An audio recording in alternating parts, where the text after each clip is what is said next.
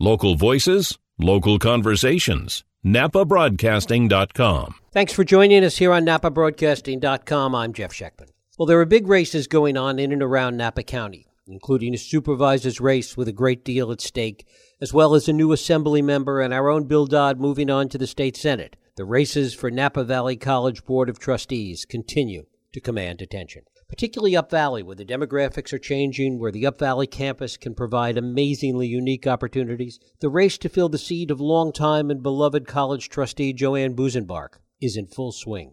A race between community activist and businesswoman Rosora Segura and education activist and newcomer Debbie Alter-Starr. It is my pleasure to welcome Debbie Alter-Starr to the program today. Debbie, thanks so much for joining us.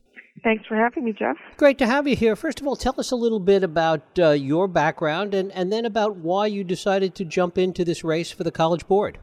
Sure, and I'm not sure whether the term newcomer applies. Actually, I've been involved in the Napa Valley Unified School District for 14 years and very active in my community for even longer. I live in Yountville. Mm-hmm. My kids went to the St. Helena Co-op, so I know a lot of families through the co-op and through also nonprofit work that I've done up and down the valley, where I regularly outreach to their school board members and to nonprofits and to involved Latino community members, as well as the Multicultural Commission and things like that. So for me, it was a natural progression for my involvement in the school district thus far to figure out if I wanted to be a trustee of either the school district or the college. So I looked at both opportunities. And what particularly appealed to me about the college is that it has a shared governance model. And that creates all kinds of different dynamics in the process of being a trustee. What I like is the opportunity to work also with student leaders. They're part of the governance model. So I have a long history of involvement in the Latino community. I've received awards from Napa County Hispanic Network, the Friend of the Network Award, and also Women of the Year Award from Napa County Hispanic Chamber in 2013. So I have a strong passion for our Latino students, but for all students. That's why I've been involved in education for so many years. How do you see the role as a college trustee? Well, generally speaking, there are traditional roles that trustees play in all kinds of organizations. And I know that they have a training process specific for new trustees. So either Rosauer or myself, we would both be new, and we would go through training to explain to each of us who've both been on boards before what's unique about being a trustee for a college. So I think part of the difference would be familiarity with the Brown Act and all kinds of rules governing being a public servant rather than on a nonprofit board. Generally, in my past experience on boards, the role is to assume some responsibility for whatever decisions the organization makes, while at the same time not micromanaging over the people hired to do the actual leadership jobs as paid employees. So over the last 14 years of being very involved in the school district, I have been able to observe those school board members sometimes striking a position of leadership, for example, providing direction that they want all high school students to take classes that count for college rather than classes that don't count for applying to, for example, a UC or even, I don't know if it applies also. It's probably the UC requirements. So sometimes that kind of leadership will come at a board level, usually in collaboration with a superintendent or president. But you have to be willing to assume some responsibility, but for the most part, you're along the side, supporting the organization. Sometimes you have a role in helping to fundraise or to get the word out about the organization.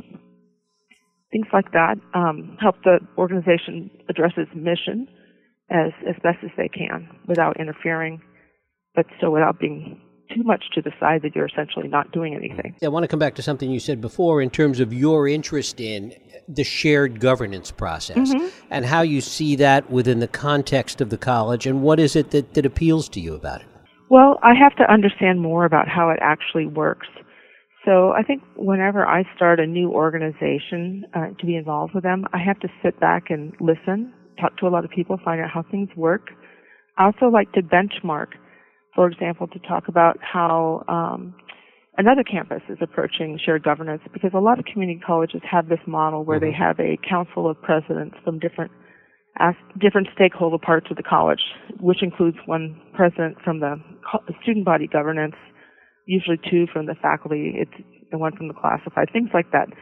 So I would want to understand how that's already working at Napa Valley College. And in fact, I have met with the gentleman who, I guess, helps facilitate the process of student leadership there, Benjamin. His last name is, forgetting it at the moment. Mm-hmm. But he explained to me that he had come from places where the student governance, shared governance role functioned really well, and that was his goal, was to make the student involvement function even better. For example, to ensure that there was mentoring of students when they sit on committees so they weren't passed over as participants because they weren't fully up to speed. So he said that a lot of progress has already been made in making their shared model of governance with students on committees more meaningful. Mm-hmm. And he was just raring to go. He asked to meet with me. I think he probably met with a number of the trustees potentially, because he has such a passion for making that work even more effectively. You mentioned that you've been involved clearly in NVUSD and various aspects of that for a long time. Mm-hmm. Talk a little bit about how you see essentially K through 14 alignment, how you see the community college aligning with what NVUSD is doing and vice versa. Okay, so partly I know some things already about aspects of the alignment, but again, I would have a lot to do to learn to be really highly technically proficient in regard to more things about the alignment. For example, I met with Maria Cisneros, who is head of AVID, or she has been head of AVID in the Napa Valley Unified School District. She's a principal at Valley Oak. And she explained how when her AVID students, or the district students, go to the college, it would be good to have some continuity for them because they're used to some structured support and they can get to the college and it's not quite the same for them. That was one example. But overall, the biggest, where the meat of the issue is in readiness to do college work. So when you look at community colleges across the state, and also the CSU, California State University System, there are a lot of students who are not proficient in math or reading, I guess, English, when they get to these college level classes, the 14th grade, right? Mm-hmm. Or 13th, sorry. So they need remedial classes. And actually, Napa Valley College has a higher rate of students who are more prepared than the state average. I was comparing it to several local community colleges in the region, and they're better than Solano also. I can't remember what I saw about compared to Santa Rosa. So we're already doing things well. It's just a question of building on success because this is such a huge issue in our state. We have so many more students who are part of the achievement gap, as it's been called, and they need extra support to make that transition. But all students need support and guidance. So again, I need to go on listening and learning about what kinds of continuity would be the most helpful. There's already great programs in place that I need to learn about. Talk a little bit about what you see the demographic challenges to be, certainly at Napa Valley College and really at many of the colleges, particularly community colleges in Northern California. It has been difficult to increase enrollment. Talk about why, in your opinion, that might be and how you see that relative to the issues here in Napa. Well, demographics in the entire state of California are changing. I was part of a facilities committee, 711 committee in 2005 in the school district when we had demographic studies done with a consultant, I think it's Jack Schrader, and we're still using that data and having them do more because a student population and the youth population, I should say, in the state is shrinking. There's a really interesting report done by Lucille Packard, one of their subsidiary foundations, showing that we have the smallest youth population we've ever had. At the same time, our youth population is more heavily low income and more students first in their family to go to college, for example. So we need to be attentive to those demographics. And meanwhile, the baby boomer generation is bigger, especially in Napa. We have an especially large senior population. So these are all parts of the puzzle. That's why overall enrollment is shrinking in K-12 schools, to my recollection. Mm-hmm. It varies per region. We also have some really specific ethnic groups here In American Canyon, we have a large Filipino population. I don't know how their needs are being met. We also have geographic challenges where we have a far-flung county, and we have one main campus and then a satellite up in St. Helena, and then also there's some kind of hub, I don't know the best word to explain it, in American Canyon that I've heard people talking about the need to have that utilized more effectively. So I'm just touching on some issues that I need to even better understand. So I guess for these institutions to be fully utilized, we need to be looking at all kinds of students. We may also have changing rates of people reentering into new careers who need training. That I don't know the trends in that area. Talk a little bit more about the Up Valley campus. That would be in your district, and a little bit about what you think some of the opportunities are to provide more programs Up Valley. Well, I spoke to a previous dean of the Upper Valley campus who's been retired for several years and still lives in that community, and she kind of told me a little bit of the history of that campus. And then I listened actually to the interview that you had on your website, Napa Valley Broadcasting, with the current dean of the Up Valley campus. She was just named permanent dean. She was an interim, Michelle. I'm going to get Michelle Mono. You know her. Thank you. So I would want to talk to her about that. I also spoke to Jeannie Kerr, who is a school board trustee in St. Helena Unified School District, and her hope, I thought this was a great idea based on what I'd already heard from the former dean, is to increase dual enrollment of high school students at the college. The former dean, I think it's Bonnie Serene, does that sound right? Yeah, that's correct. She had told me that it was really difficult finding that kind of magic formula of what classes will fill up. It's definitely a lower population density Up Valley. So if you had more dual enrollment classes, you could be assured that the students would be in the classes because they'd be getting high school credit along with college credit. So I'm curious to see what kinds of analyses have been done up in the area just to see what the trends are of utilizing that campus. I did hear a rumor that, I'm not even going to repeat the rumor because it's just a rumor, about utilizing the campus differently. But it's always a challenge. We have similar challenges in Yountville, being a small town, making sure that we're utilizing our facilities most effectively. I know I also spoke to the mayor of the town, Alan Galbraith. I hope I'm saying his name right. That's correct. He was very concerned about the utilization of the college up there and wanted it to be a priority. He said he had spoken to Dr. Kraft, the president of the college, already. So I think that is definitely a big area of responsibility for whoever is in the District 6 position post-election, who wins, to make sure that they are really serving that community well in regards to how that campus is utilized.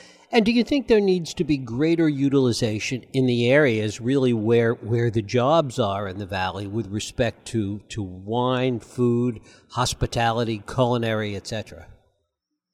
Again, I would want to learn and listen from others. Intuitively, it seems like that would make sense. Our friend Brian Avila was the head of the wine instruction at the college for a number of years, so we've had conversations about that. I know that that's a very popular program that draws people from out of the area, and I don't know to what extent the same thing is happening with the culinary program at the college or how much it competes with the Culinary Institute, which is also up in St. Helena. So, and I get mailers about the hospitality program, so that seems like a very promising area to develop even further. It's probably going very well already, so I look forward to learning more about that, and then I would have a more informed opinion about it. Talk about what you, from your perspective, what you see as the other challenges facing Napa Valley College going forward over the next 5 to 10 years. Well, as you said, there's been a declining enrollment, and it's probably not unique to that campus. There are a lot of issues that are systemic. For example, one thing that does concern me is that the increasing reliance on adjunct faculty at colleges across the nation. So these become some of our workers who don't have the same kind of job security and salary as a full-time worker. And again, this is systemic. It's nothing about the college locally. So I think that the situation of faculty is a concern of mine. And how do we approach this issue of declining enrollment?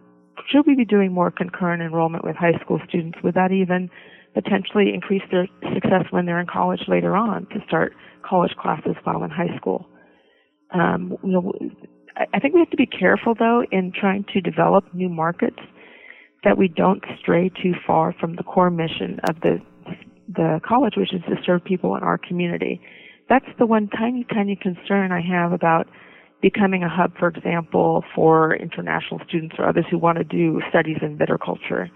That's fantastic. We just need to understand how that works. We don't want to become a campus that increasingly relies on outside students if that has an impact on our local students. And again, I don't really know the situation. It's just a question I have. I know that my kids are college age, and as they apply to the UCs, I did look that up, the data of the increasing reliance on out-of-state students to float the budget of the UC system, so that they've gone from guaranteeing admission to the top 9% of students in the state, from the 12% of students in the state down to guaranteeing admission to the top 9% of students. And they have increasingly allowed out-of-state students to use our facilities that the state mostly pays for. So I don't know if that becomes an issue to our local campus. Probably not. Again, I like to do my homework, and I'm not sure what people would tell me the issues are. I have also heard that students, there are barriers to their completing their programs, and that's my main focus is student success. We have good numbers already, but there's still numbers that everyone in the state should be concerned about as far as students completing their programs at the college. I heard one person describing difficulty getting books as a reason why students drop a class. So coming in, that would be one of my priorities, is to, perhaps you could say, do a SWOT analysis. What's working, what's not working, what's our most important focal point right now. And that's a process you have to do with the stakeholders to identify their top priorities. Mm-hmm. There was recently a couple of forums that were held and a story that appeared in the Register that I'm sure you saw, mm-hmm. about the possibility of utilizing some of the property here on campus for affordable housing, student housing, veterans housing, etc. Talk a little bit about your reaction to that. Well, I attended one of the forums, and to listen to what people had to say, it wasn't super well attended, but I certainly appreciated being there. I learned a lot from being there. And I've been attending all the trustee meetings since July, so I heard this topic presented twice in those meetings as well. Clearly, affordable housing is just one of the biggest issues in our valley and probably in the state, in Northern California as a region, So the college should be looking at that issue as a possible use of the land here. But we have to be careful to keep the focus on the mission of the college. So if that property is to be developed for housing, there's just a lot of work that needs to be done with stakeholders to figure out how that would actually work out. Like, one of my questions was, would this be studio apartments for students, or would this be groups of 4 to 6 students sharing a flat where they share a central kitchen and maybe there are 2 in a room, kind of like a dorm, but without food being offered?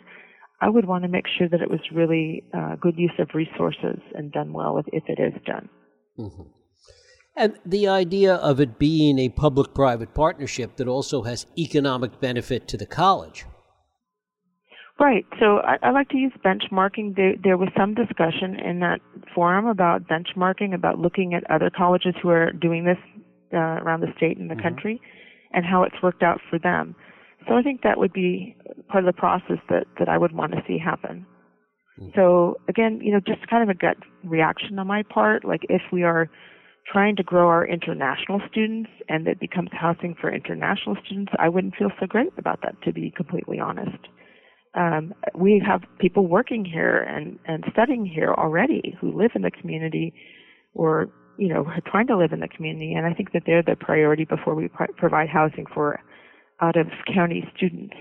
But maybe it's part of attracting faculty here, and public-private partnership makes sense the way it was presented to me, but I want to just see, how do you make it work well? Somebody raised this question about, does the college really benefit financially from this or not?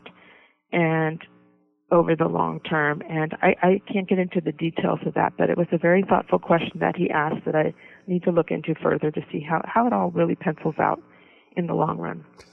Talk about how you see the mission of the college evolving with respect to 21st century learning. I know that's a big issue within the confines of NVUSD, and you've heard it millions of times, I'm sure.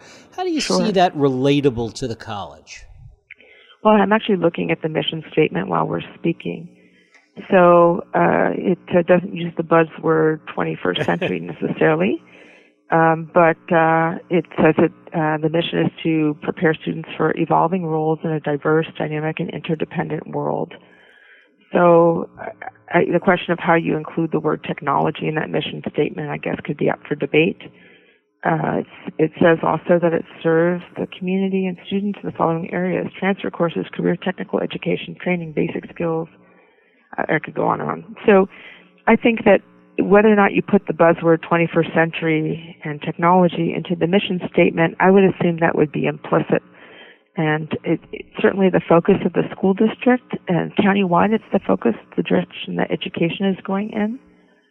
So we need to make sure that we are using more updated work products of the students that would be more relatable to career skills in balance with traditional liberal arts.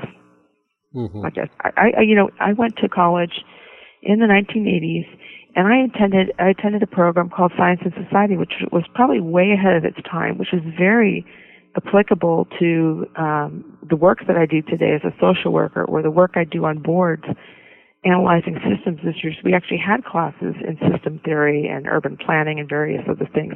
But we also had a lot of liberal arts classes to understand, for example, the history of science. So I think you don't have to eliminate liberal arts classes, but it's an important debate. How do we modernize for our times?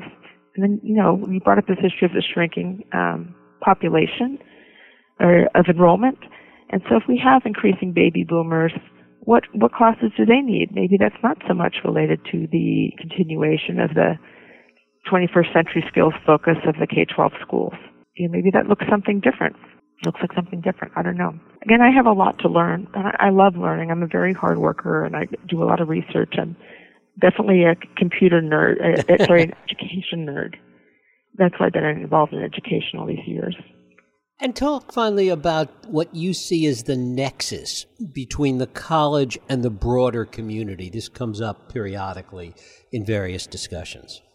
Right. So I think that that's something that needs some work. I know there was a pretty critical editorial written by the Napa Valley Register in 2014 based on perceptions that the college wasn't doing a good job, enough of a good job reaching out to the community and working with them. So I think it's really important, as you mentioned earlier in our conversation, that we have a huge hospitality and wine and food industry here. Well, how are those industries relating to the programs at the college? Are they on advisory boards one way or another, working with the college? Vocational education is a huge need. These are the jobs that don't go overseas. We have a plumber who lives across the street from us in Yountville, and you're not going to virtual unstop your toilet. So, or construction skills similar. There are electrical engineering, many different skills that we need training for that are no longer occurring in the high schools. And I've talked to some students who said it's been really hard for them because they have to leave the community to go get training in those areas. And they don't necessarily have the kind of transportation to allow that, or they end up having to look at private programs which are very expensive. So I think we need to have a lot more interaction with the community. And it looks like in general forums, while they serve absolutely a role, we need to do more than just forums, because maybe we need to meet people on their own turf to have better participation in focus groups and do surveys and things like that to get other people's ideas about what that relationship should look like. And talk about who your supporters are in this race. My supporters are largely people who know me from the past. So I have, for example, this is why I wouldn't say I'm a newcomer to education especially. I have all 7 trustees of the Napa Valley Unified School District have endorsed me. Administrators there can't give endorsements, but they say people are welcome to call them and ask questions. I have a letter coming to the paper from the president of the board of the Napa Valley Education Foundation, where I've served for 6 years and really helped to strengthen that board. We're really proud of our improved reputation in the community, all the just ways that we've taken steps forward. So he's going to put a letter out there. The town of Yountville, all the electeds are supporting me, including some past elected council members. And I have a college trustee, a former college trustee, Brenda Knight, and various people in the community. I think that Rosara and I will probably split the Latino community vote in terms of leadership. I don't know if there will be any endorsements because we've both played very active roles in the Latino community. So, and people at the hospital also, they're all vouching for how well I work with others, and what a hard worker and how I do my homework. So those are my supporters. I don't have political connections, but I perceive that this is not really a political office. It's education management. Debbie Alta-Star, I thank you so much for spending time with us. Okay, thanks so much, Jeff. I appreciate your time as well. Thanks for the opportunity. Thank you. Thanks for listening to NapaBroadcasting.com.